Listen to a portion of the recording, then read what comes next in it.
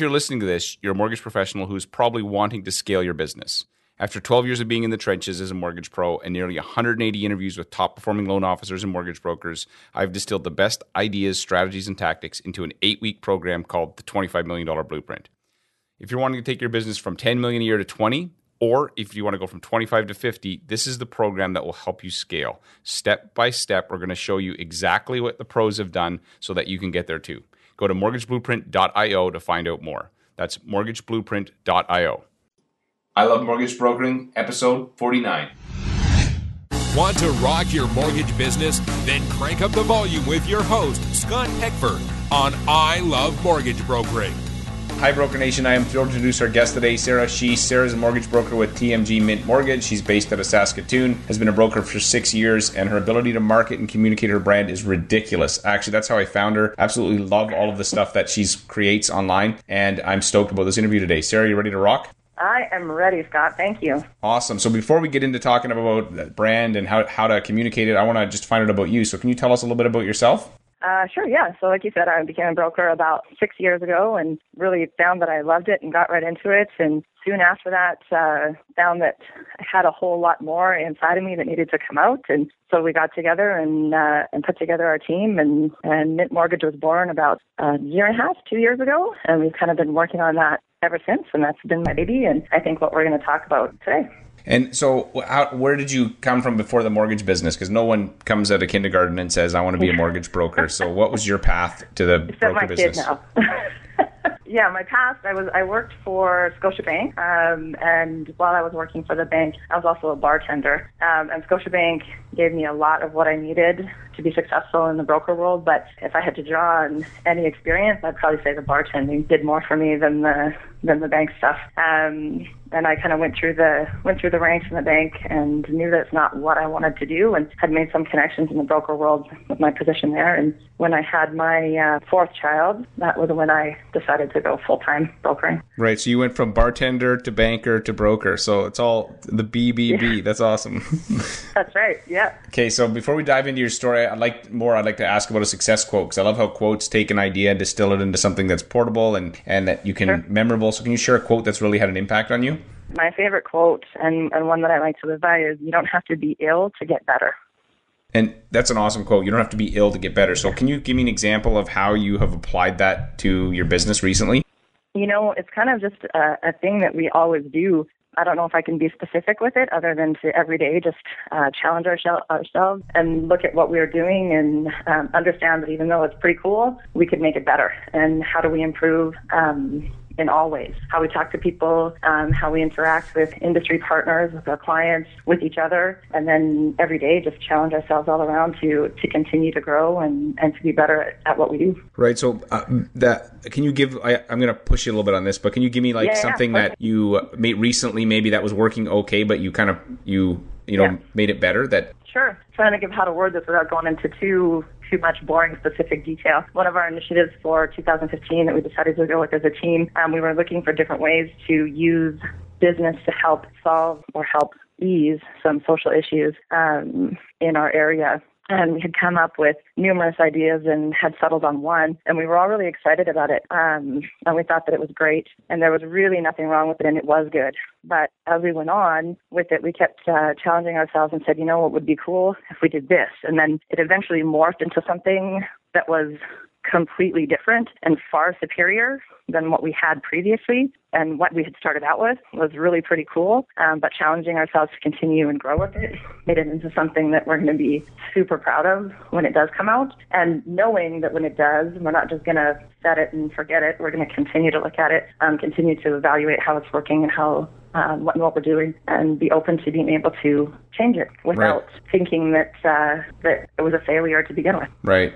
You're never done. It's never there. You're always trying to push the envelope and make it better, easier, more clear, or whatever, if it's communication. So I know another thing that's happened as a mortgage broker, a business owner, I'm sure this has happened to you, but failure does happen. It's not fatal, but when you look back, there's always a lesson in the failure. So can you share an example of something that you'd failed at, but looking back, there was a lesson for you? Sure. Well, speaking from a brokerage point of view and managing a brand, I would say that one of the things that I really failed at was figuring out what I'm good at, what our clients wanted, and how to roll with that, and instead just sort of looking at the existing model and what I thought I was supposed to do. And I think a big part of that was, I need to find an office. We need a fantastic location. Our physical office needs to look beautiful, and we need to have all the best and coolest things. And I need to bring on all of these people so that we can have a huge team and have big volumes and sort of got into that game. And I've realized that after I sort of was able to let my own way of doing things come out and really listen to our customers, I realized that probably could have been done a lot better. All the money that was poured into the building and into the physical office could have been put to a lot better use. And building a team or building my business by just adding a bunch of people really, I don't think, was the way to go for us. And I kind of learned that and keep that in mind as we're going ahead.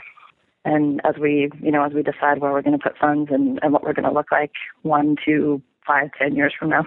Mm-hmm. Yeah, that's good advice. I know I'm the type of person who likes to, you sound the same way, like to innovate and come up with new ways to do things. And sometimes there's things you can learn from the old model, but you also have to pour yourself into it. And when you do, it may not look like the old model, and that's okay. Yep. Yeah, and I love what you're doing with Mint Mortgage, and I'm showing my wife the other day. I'm like, check this out, this is so sweet. Look at their business cards; they're ridiculous. There's like somebody with like a hose and a. I love our business cards. Your business cards are killer. Like there's fun coming up with those. They're awesome. So maybe you'll send me a picture of a couple or a link where I can share it so other people can get inspired, because they're so unique that I currently don't even have business cards, but I want them now that I've seen yours. So I have business card envy. We had a lot of fun putting those together too. Conrad's was one of my favorite, and he called me up. It was late at night, and he told me what he was going to put on his, and I was like, oh crap, I may have to come up with something super good now. It was you were trying to one up each other. Yeah, fun. We had a lot of fun with it. That's awesome. So I've also noticed, talking to successful brokers, they have systems and processes, and I think we're going to talk more about on the brand side of it. But so can you share an example of an administrative process or something that wasn't working as well as you'd like, and then a tweak that you made and the outcome you got? Yeah, absolutely. So I noticed that communication, in order to have a successful team, that communication was going to be key, and that sort of the old ways of doing things weren't really cutting it. And so we created a very simple intranet that we use to communicate here in our group. We call it our water cooler, and that really helps communication. Again, going back to the challenging ourselves to be better. We work to figure out how we can better serve our customers if we can communicate well, and to make the end result, the user result for our customers, better.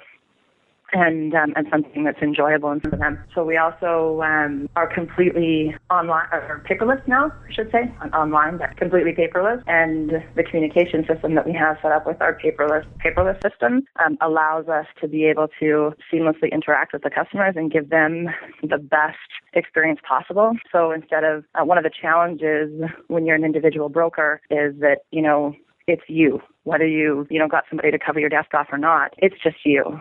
Versus when somebody goes to a bank, they can walk in and, if your personal banker isn't there, somebody else can cover off for them and kind of step in and see what that's about. So we created a better communication system here for us to be able to do that as well, so that clients just can call Mint and be looked after without having to worry about tracking down a file or an individual broker. And that's something that we've been working hard on this past year. Mm-hmm.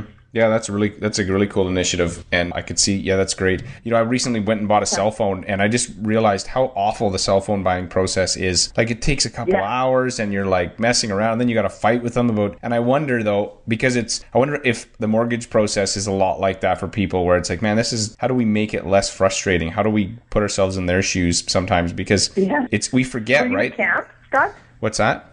Did you go to camp? I did not make it this year, no. No, they had an interesting stat. I forget what the percentage was, but the number of people that would rather go and get a root canal than apply for a mortgage, than go through getting a mortgage. And it was astounding, that number. So clearly, no matter how easy we think we're making it, there's a different perception out there, and that's the one that we have to listen to. Yeah, the process is definitely a little bit broken, and so I've been thinking about that a lot too. So awesome. That's great insights on that process. So now I'm going to switch gears to marketing and sales, and I know that this is another area you're very strong at. So can you share an example of an area of your business that you were doing some marketing or sales and maybe it wasn't working as well as you'd like, and then a tweak that you made and the outcome you got? Yeah, I think consistency there is the key. We were doing a lot of different things and kind of throwing stuff at the wall to see what would work. And, let's do this, let's try that. Let's maybe go to these people and see what they can do. Let's go to these people and see what they can do. And instead, we created solid partnerships and consistency across all fronts, so that whenever anybody encounters Mint or talks to somebody or sees our, web presence, calls in, sees one of our business cards, our customer loyalty program, anything like that, the contests we run, they're all very consistent, and the experience is the same across the board. And that was huge. I never would have guessed how much people notice it, whether they're aware of it or not, but how many people notice it and comment on it. The result was a growth in business where, somebody would say, oh, well, we saw your business card and then I saw your commercial and then I called your line, and we'll get people calling our 1-888 number and hanging up and calling back just because they liked the message and they want to hear it again. And when they see that it's consistent across the board like that, they can sense that it's authentic, that we're genuine. And I think that comes with finding, what you love and what's unique to you and rolling with it. So, and that's, like I said, has resulted in a huge change in the way we do business here. And I guess that goes back to the failure. The bigger you are, and the more independent people you have that come on board, it becomes more and more difficult to provide that consistent experience. That's why we're looking at different ways to make sure that happens, and communication and consistency is key in that. And people notice for sure. I'm going to call, as soon as we're done this call, I'm phoning your 1-800 number and I'm going to listen to this message because you're like, okay, I know. You don't have another line? You want to call it right now? No, actually, I don't think I can. I don't know how to do that, but I want to hear it because so people listening to this, you're probably going to get when this interview goes live, you're probably going to get a spike in calls from all over the place from mortgage brokers going, what is she doing over there? So hope that's okay. Yeah, I would love that. Call us. Hit us up at hi@mintmortgage.me and try us out. Okay, that's awesome. And so I'm gonna switch to a little bit to diversifying. So another area that I've noticed talking to successful brokers, there's this kind of two camps forming: the need to diversify your income. They say yes, you should get share of wallet. You got the client's attention. Another camp says no, focus on brokering. I just wanted to know where you fell, and then if you are looking at diversifying, what area you're focusing on. We're not looking at diversifying at all. One of the huge inspirations that I've drawn from is David and Goliath, the book by Malcolm Gladwell. And he talks a lot in there about, fighting Goliath on his own terms. And if we're going, toe-to-toe, fist-to-fist with Goliath, we'll lose every time. And if you start adding and adding and adding, my viewpoint is that you're going toe-to-toe with Goliath, which would be the banks in this case. And so what we've tried to do as a group is identify what our slingshots and our rocks are as brokers. What are our assets? And we feel that those assets are that we're small, we can be creative, we can innovate, and we can then implement that innovation to respond to the market very, very quickly. So our slingshots are stones so that we can sort of stay ahead of the curve and not be bogged down with all of the stuff that comes with being a Goliath.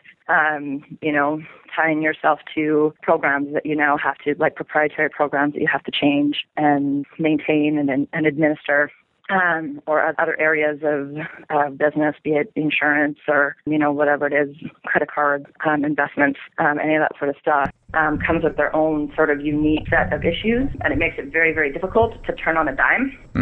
And to innovate and to change and grow, try new things, and respond to what your customers want. And at the end of the day, if your customers want that huge thing, that huge beast, chances are if you go up against Goliath, that's what they're looking for, you'll lose anyway.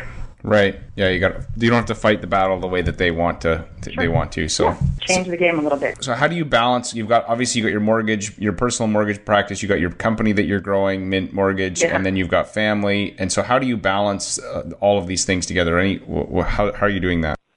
Prioritize, and just tons and tons of hard work. So figure out what I need to get done in a day, and make sure that those things at the top of the list get done. What I also started doing about I don't know, a year and a half, 2 years ago. I've got a cutoff time for when I'm no longer a broker and I'm just a mom and a wife or a friend. And I keep my weekends and my evenings for that. I've been very lucky, of course, when you start and you're on your own. And that's a very, very difficult thing to do. But I found that I was sort of dropping some balls. You can't keep them all in the air. So I figured out what my priorities were, what I wanted to focus on.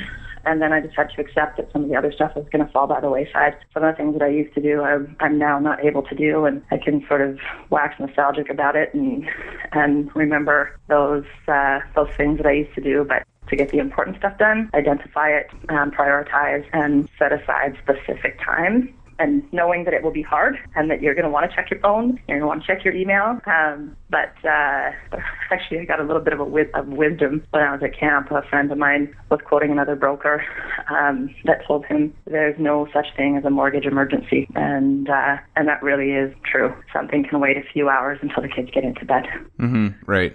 Yeah, that's good advice. There almost needs to be like a calendar coach, somebody who, because I know the biggest thing that I struggle with, one of the things I struggle with anyway, is just managing that time blocking, and you almost need somebody who can coach you and keep you accountable on sticking to your calendar. Because if you just did that, like most of us know what we need to put in our calendar on a weekly basis. It's just how do we make sure we actually do the things we said we're going to do? Because if we do those things, how does it all get done? Yeah, and then somebody checking on you, going, "Hey, did you do it?" And you're like, "No, I got distracted." And so, anyway, I'm gonna Google calendar coach and see if there's anything time blocking. Block. Set aside specific time where you're working. Whether you're working from home or you're in your office, set aside work hours and differentiate, I guess, is what I've come to realize that I need to do, and that's kind of how I've done it. And I'm not going to lie, I always keep one eye on the phone. Well, I shouldn't say always, but often.